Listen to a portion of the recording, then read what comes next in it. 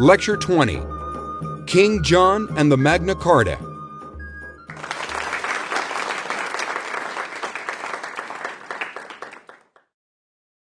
Welcome back. In our last lecture, we looked at the career of one of the most famous kings in English history, Richard the Lionheart. In this lecture, we're going to look at one of the most infamous kings in English history, Richard's brother, John. John, just like poor King Stephen, who we talked about a few lectures back, John is one of the only two kings in English history never to have a successor named after him.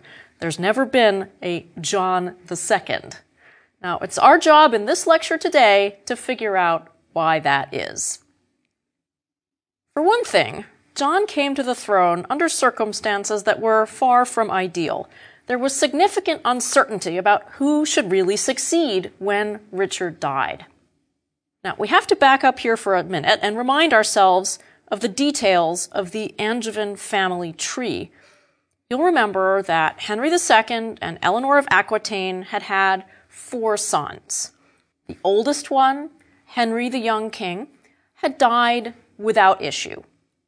The next one is Richard, who also dies without any children. But next after Richard was Geoffrey. Geoffrey had died before Richard, but Geoffrey had not died without issue. He had left a daughter, but more importantly, he had left a son who was born posthumously. And this son was named Arthur.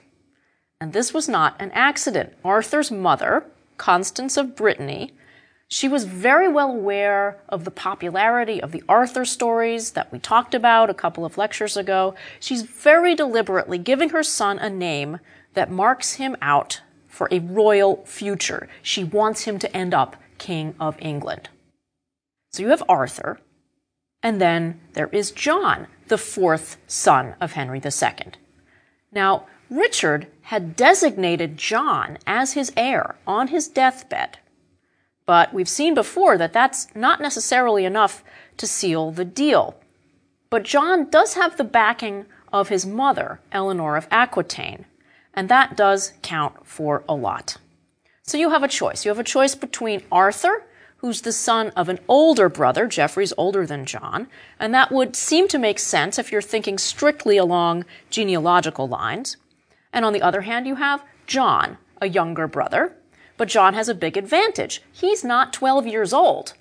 And that's how old Arthur is at this point. And that's not a good selling point in a potential king. So what happens is that the Angevin dominions split on this question. Normandy and England support John, and Anjou goes for Arthur. But John acts fast. He seizes the Angevin treasury at Chinon, just like his great-grandfather Henry I did in 1100 when he rushes to Winchester to get the treasury in England. And I kind of think that they know these stories in the family. They're passed down. He knows what to do. Arthur takes refuge with Philip of France, with the King of France. Now, of course, once John is securely on the throne, Philip of France is automatically John's enemy. And Philip then backs Arthur. Because Philip thinks, and I think he's completely right about this, that if Arthur is King of England, little 12-year-old Arthur, it's going to be a lot easier for Philip of France to control Arthur than it's going to be to control John. So for the next couple of years, there are some very complicated maneuvers, both military and diplomatic, between the two camps, pro-John, pro-Arthur. And at one point, Arthur's forces actually capture Eleanor of Aquitaine. He captures his own grandmother and holds her captive. But John comes to her rescue, and Arthur falls into John's hands for good.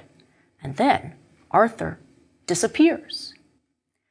He was doubtless murdered. And one account claims that John did the deed himself in a drunken rage. And then supposedly John tied a stone to the body and threw it into a nearby river. Now, we'll come back to that story later in the lecture. At the very least, John probably ordered the murder. It's his responsibility.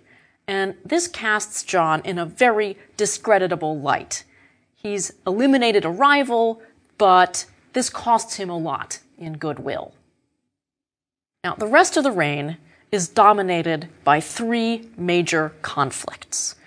John has three major opponents: Pope Innocent III, King Philip of France, and his own barons. And these conflicts overlap with each other in very striking ways.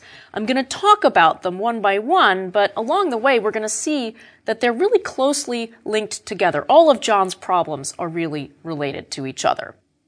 So first we'll talk about the Pope. The Pope throughout John's reign down until the last few months is Innocent III. And Innocent III is one of the most formidable popes in the whole history of the Catholic Church. He came to the papal throne in 1198 at the age of 38. And at the time, a poet who backed the Pope's enemies wrote a poem in which he said, "Alas, alas, the Pope is too young." Clearly, the idea here is the fear that this Pope is going to be around for a long time to plague his enemies. Now, Innocent is a very forceful ruler. He does not hesitate to take on kings or even emperors when he thinks they have violated church norms in some way. He got into repeated clashes with King Philip of France. He got deeply involved in a nasty succession dispute in the German Empire. But let's look at what happens when he comes up against King John. You'll remember that in our last lecture, I talked about the very talented administrators that Richard the Lionheart put in place to run England for him. And one of these was Hubert Walter, the Archbishop of Canterbury. Well, he stayed in office under John. He's one of those indispensable men who any king would want to keep in office. He's continuity from the previous administration. But in 1205, Hubert Walter died, and John then got caught up in a very nasty fight over who should replace him as Archbishop of Canterbury. Canterbury is one of the famous monastic cathedrals of England. It's staffed by a community of monks. And the monastic chapter at Canterbury theoretically had the right to the free election of the archbishop. But under the terms of the agreement that had been worked out 100 years earlier under King Henry I, it was kind of understood that the king is supposed to have a say in the election. Now, usually the monks and the king would come up with a workable solution, a candidate they both could agree on, so neither side had to lose face about their rights in the situation. But this time, through a whole series of very complicated circumstances, the monks ended up going ahead and electing a candidate without royal permission. And the king was very angry. He decided to push back, and he forced the chapter then to elect his own candidate, and the whole thing ends up in Rome for the Pope to solve. So you've got two candidates. And the Pope could have chosen one or the other, the king's man, the monk's man, but he rejected both of them, and he chose a third man, a man named Stephen Langton. Now, Stephen Langton was an Englishman, but he had spent most of his career actually as an expatriate in France at the University of Paris, where he was teaching theology. And he taught a kind of theology that the Pope was very much in sympathy with. It focused on pastoral theology, on preaching to the faithful. And I think what's going on is Pope Innocent figures this is the perfect time for me to put my own stamp on the church in England. So I'm going to take advantage of it, put in my own man. But King John is outraged. He feels as if these very long-standing precedents have been violated, and he refuses to let Stephen Langton enter the country to become archbishop. And so you have delegations going back and forth frantically between England and Rome, trying desperately to avert an open breach between the king and the pope. But in 1208, Pope Innocent is fed up, and he finally places England under interdict. Now, an interdict is a very serious thing. What it means is essentially the church goes on strike. The crime of the king is so serious that the whole kingdom is going to have to suffer. There are going to be no public church services, no sacraments are going to be administered, no baptisms, no weddings, no funerals. And this obviously causes tremendous spiritual suffering. Think about it. Your wife dies. Your child dies. You can't bury them in consecrated ground. Now, we know that there were some religious communities, some communities of monks that tried to get around these provisions, secret masses, that sort of thing. We know because they got in trouble for it. But on the whole, it was a very grim time. Church bells could not be rung. The whole country must have been rather eerily silent.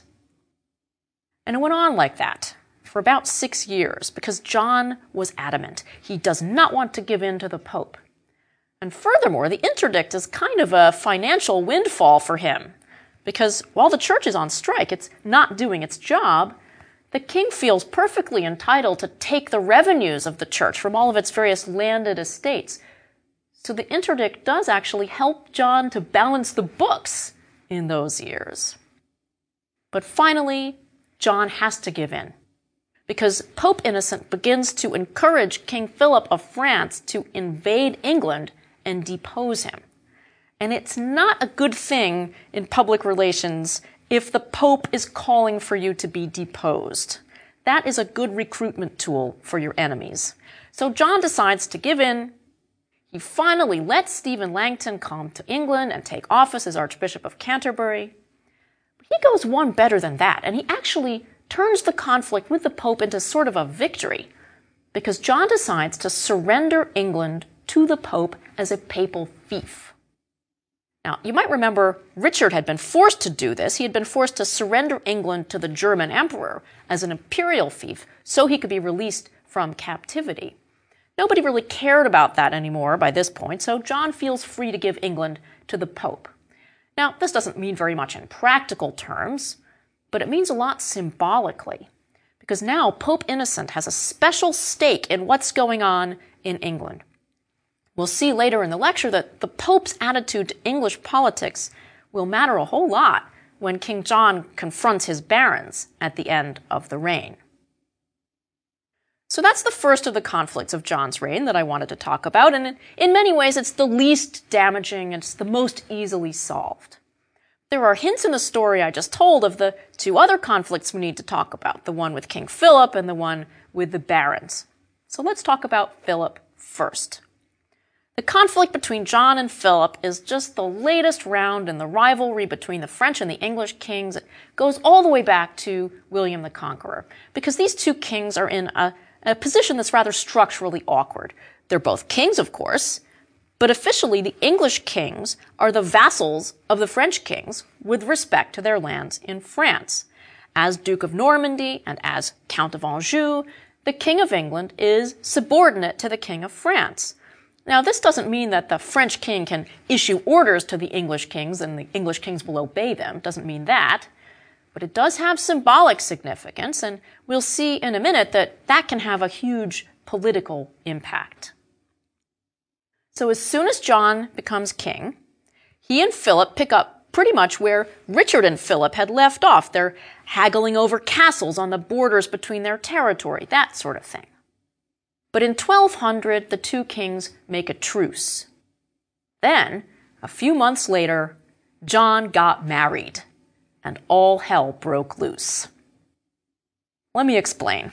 John had been married once before to an English heiress named Isabel of Gloucester, but the marriage had proved childless, and John was in the process of having it dissolved when he became king. This is one of those cases of consanguinity. The spouses are related too closely, and in this case they're related rather closely because they're both great-grandchildren of Henry I, John on the legitimate side, Isabel on the illegitimate side. So that's all in process. He's getting rid of his first wife. And then John encounters a second Isabel. And in a sense, she proves his undoing. This second Isabel is Isabel of Angoulême, heiress to the county of Angoulême in Aquitaine. She's already betrothed to Hugh of Lusignan, a member of a very powerful local family with lands that connect up to Angoulême. Now, this is a very troubled region, and the loyalty of the Lusignan family is not as secure as the king would like to see it. And he's afraid that if this marriage goes forward, if the lands of Hugh of Lusignan and Isabel of Angoulême are united, there's going to be a powerful, potentially hostile block of territory right in the heart of Aquitaine, and that would make the duchy ungovernable. So, in order to prevent this marriage from taking place, King John marries Isabel himself. Now, the extraordinary thing about this marriage is that the bride is 12 years old at the time. Now, child marriages are not unknown among the elite in this period. We saw that young Princess Matilda was sent off to Germany to become empress when she was about 10. But there's usually a bit of delicacy about the age at which the royal couple is going to officially cohabit. There doesn't seem to have been any such delay in this case, and public opinion was a little scandalized by that. Now, to give John a tiny bit of credit, he does seem to have been genuinely infatuated. She was beautiful. It's not clear how he thought about her later on, and she seems to have been completely indifferent to John, at least later in her life. After his death, she simply never mentioned him again. So it was an odd relationship, to say the least. And it had tremendous political repercussions. Of course, the Lusignan family feels terribly insulted by the marriage. The bride has been stolen out from under them. Now, John might have been able to come to some sort of arrangement, some sort of face-saving arrangement by paying them compensation, but he doesn't pull this off. And the Lusignans complain to their overlord, King Philip of France, who is, of course, also King John's overlord. And this is the chance of a lifetime for Philip. In 1202, Philip summons John to his court in Paris to account for his behavior. Now, technically speaking, as John's feudal superior, he has a right to do this. But here's where that structural absurdity of the two kings' relationship to each other, here's where that enters in. There's no way King John is going to give in and answer this summons. He'll lose face. One king can't just do another king's bidding. So John stood on his dignity and refused. Philip thus declared John a contumacious vassal. Now, that's a fancy way of saying you're defying royal orders. So King Philip thus has technical grounds, legal grounds to confiscate John's fiefs. Now, of course, it's one thing to declare John's fiefs forfeit. It's quite another thing to actually confiscate them in practice. For that, Philip is going to have to fight. And at first, it's a tough fight. But here, the whole conflict between John and his nephew Arthur comes into the picture. I already mentioned at the beginning of the lecture that Arthur ended up dead. And one big reason is that Philip is trying to use Arthur. He's trying to install Arthur in John's lands, in John's place. So Philip is using the conflict between uncle and nephew to his advantage, and that's dangerous. That's why Arthur has to die. As I said, John captured Arthur. Arthur disappeared.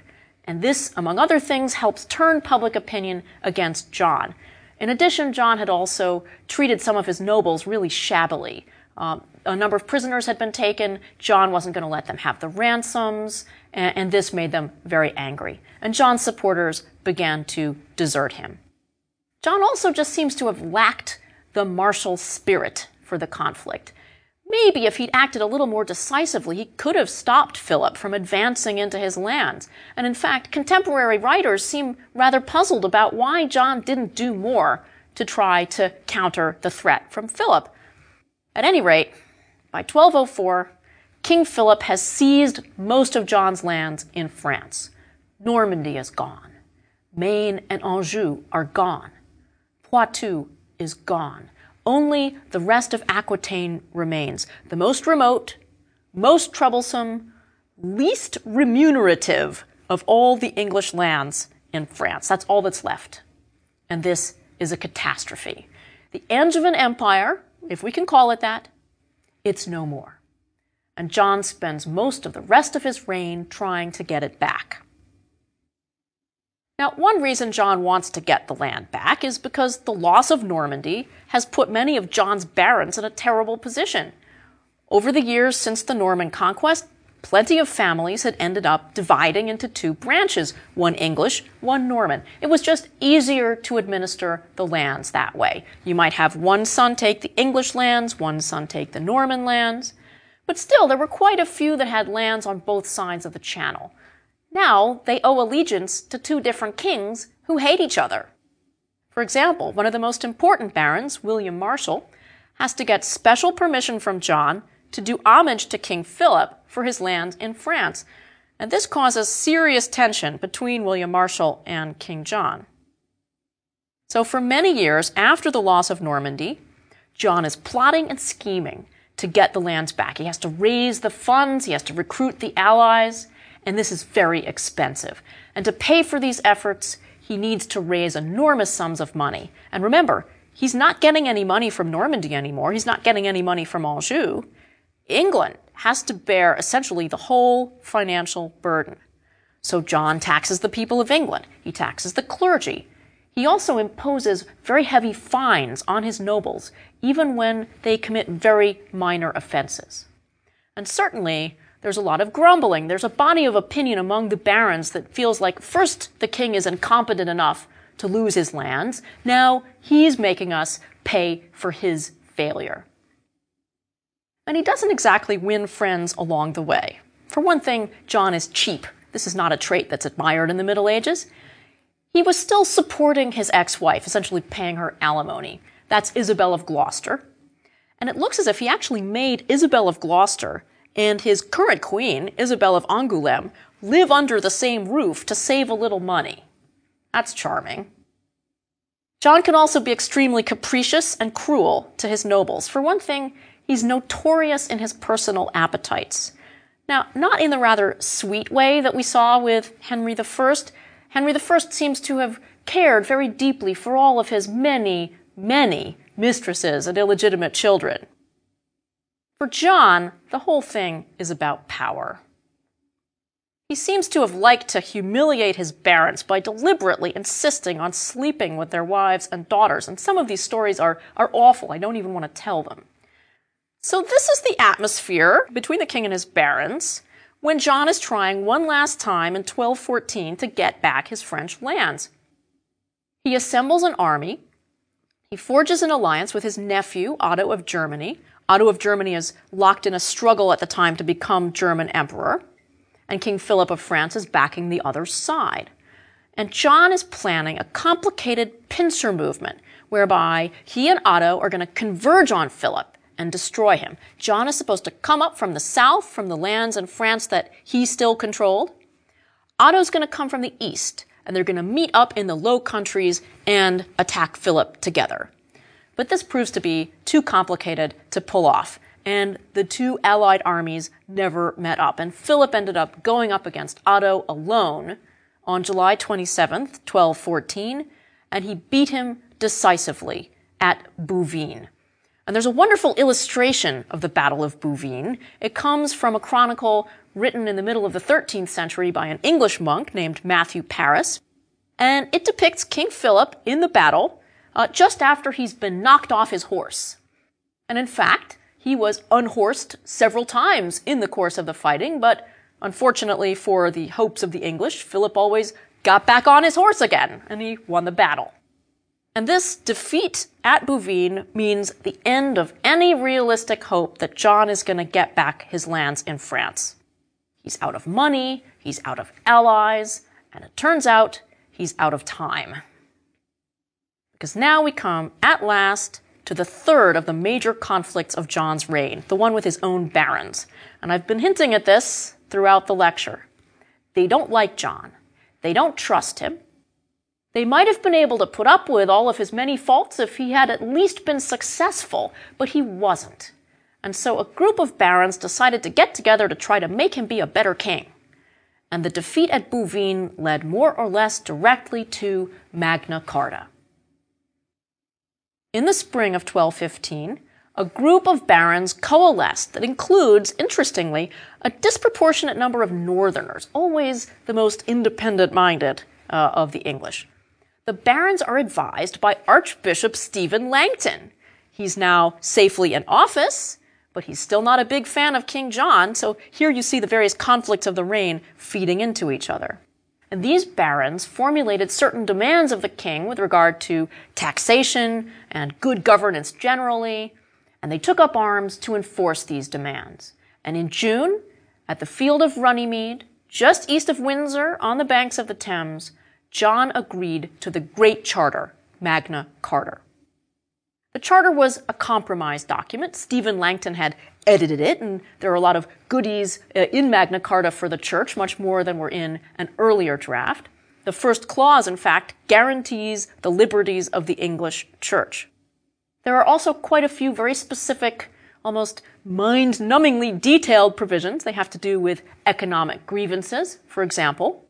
The charter encourages trade by demanding the removal of fish weirs, that is, permanent fish nets. These fish weirs on certain rivers were obstructing shipping, and so you wanted to get rid of those so that ships could go up and down, and that would foster trade. So that's in Magna Carta. But there are two clauses I want to pay a little more attention to because they speak to two of the most important issues of John's reign, and they also have quite a future ahead of them. And I'm going to talk about them in reverse of the order in which they appear in the document. The first is Clause 39. And this guarantees trial by your peers to every free man in England. And this clause was directed at the arbitrary imprisonments that John was known for. From now on, Magna Carta says, you're going to have to convince other people that somebody deserves punishment. Now, it does say specifically that this is applying to free men, and that would exclude a lot of people in 1215. There are a lot of serfs who wouldn't have been covered. But over time, this clause proves to be the basis for the principle that everyone is equal under the law. The second clause I want to talk about is Clause 12. It states that extraordinary or unaccustomed taxes cannot be levied without the consent of the people. And this clause, too, was a reaction to the events of John's reign. John had to impose a lot of extraordinary taxes to try to raise money for his various attempts to get his French lands back. But it may also have been a slap at King Richard. Remember, King Richard had that great idea to impose import duties? But at any rate, here again, the barons are demanding more of a say in how they're going to be governed. And clearly, the implications of this are very, very important. We're going to see them play out in future lectures. This is going to be the kernel of Parliament, the idea that you have to ask people when you want taxes. But all that lies ahead of us. Certainly the barons in 1215 don't imagine that they're founding representative democracy. They just want to stop the king from acting arbitrarily. And this is their big dilemma. Now they've forced the king to promise something. How are they going to get him to keep his promise? They aim to do this by means of Clause 61 of the document. It's known as the Security Clause. The Security Clause creates a council of 25 barons, and they're given the job of making sure that the king is going to follow the charter. Now, exactly how this is going to work is left a little vague, and the Security Clause is, without a doubt, the part of the document that King John hates the most. It's a huge insult to his dignity. And even though we don't see how it's really going to work, he really doesn't like it.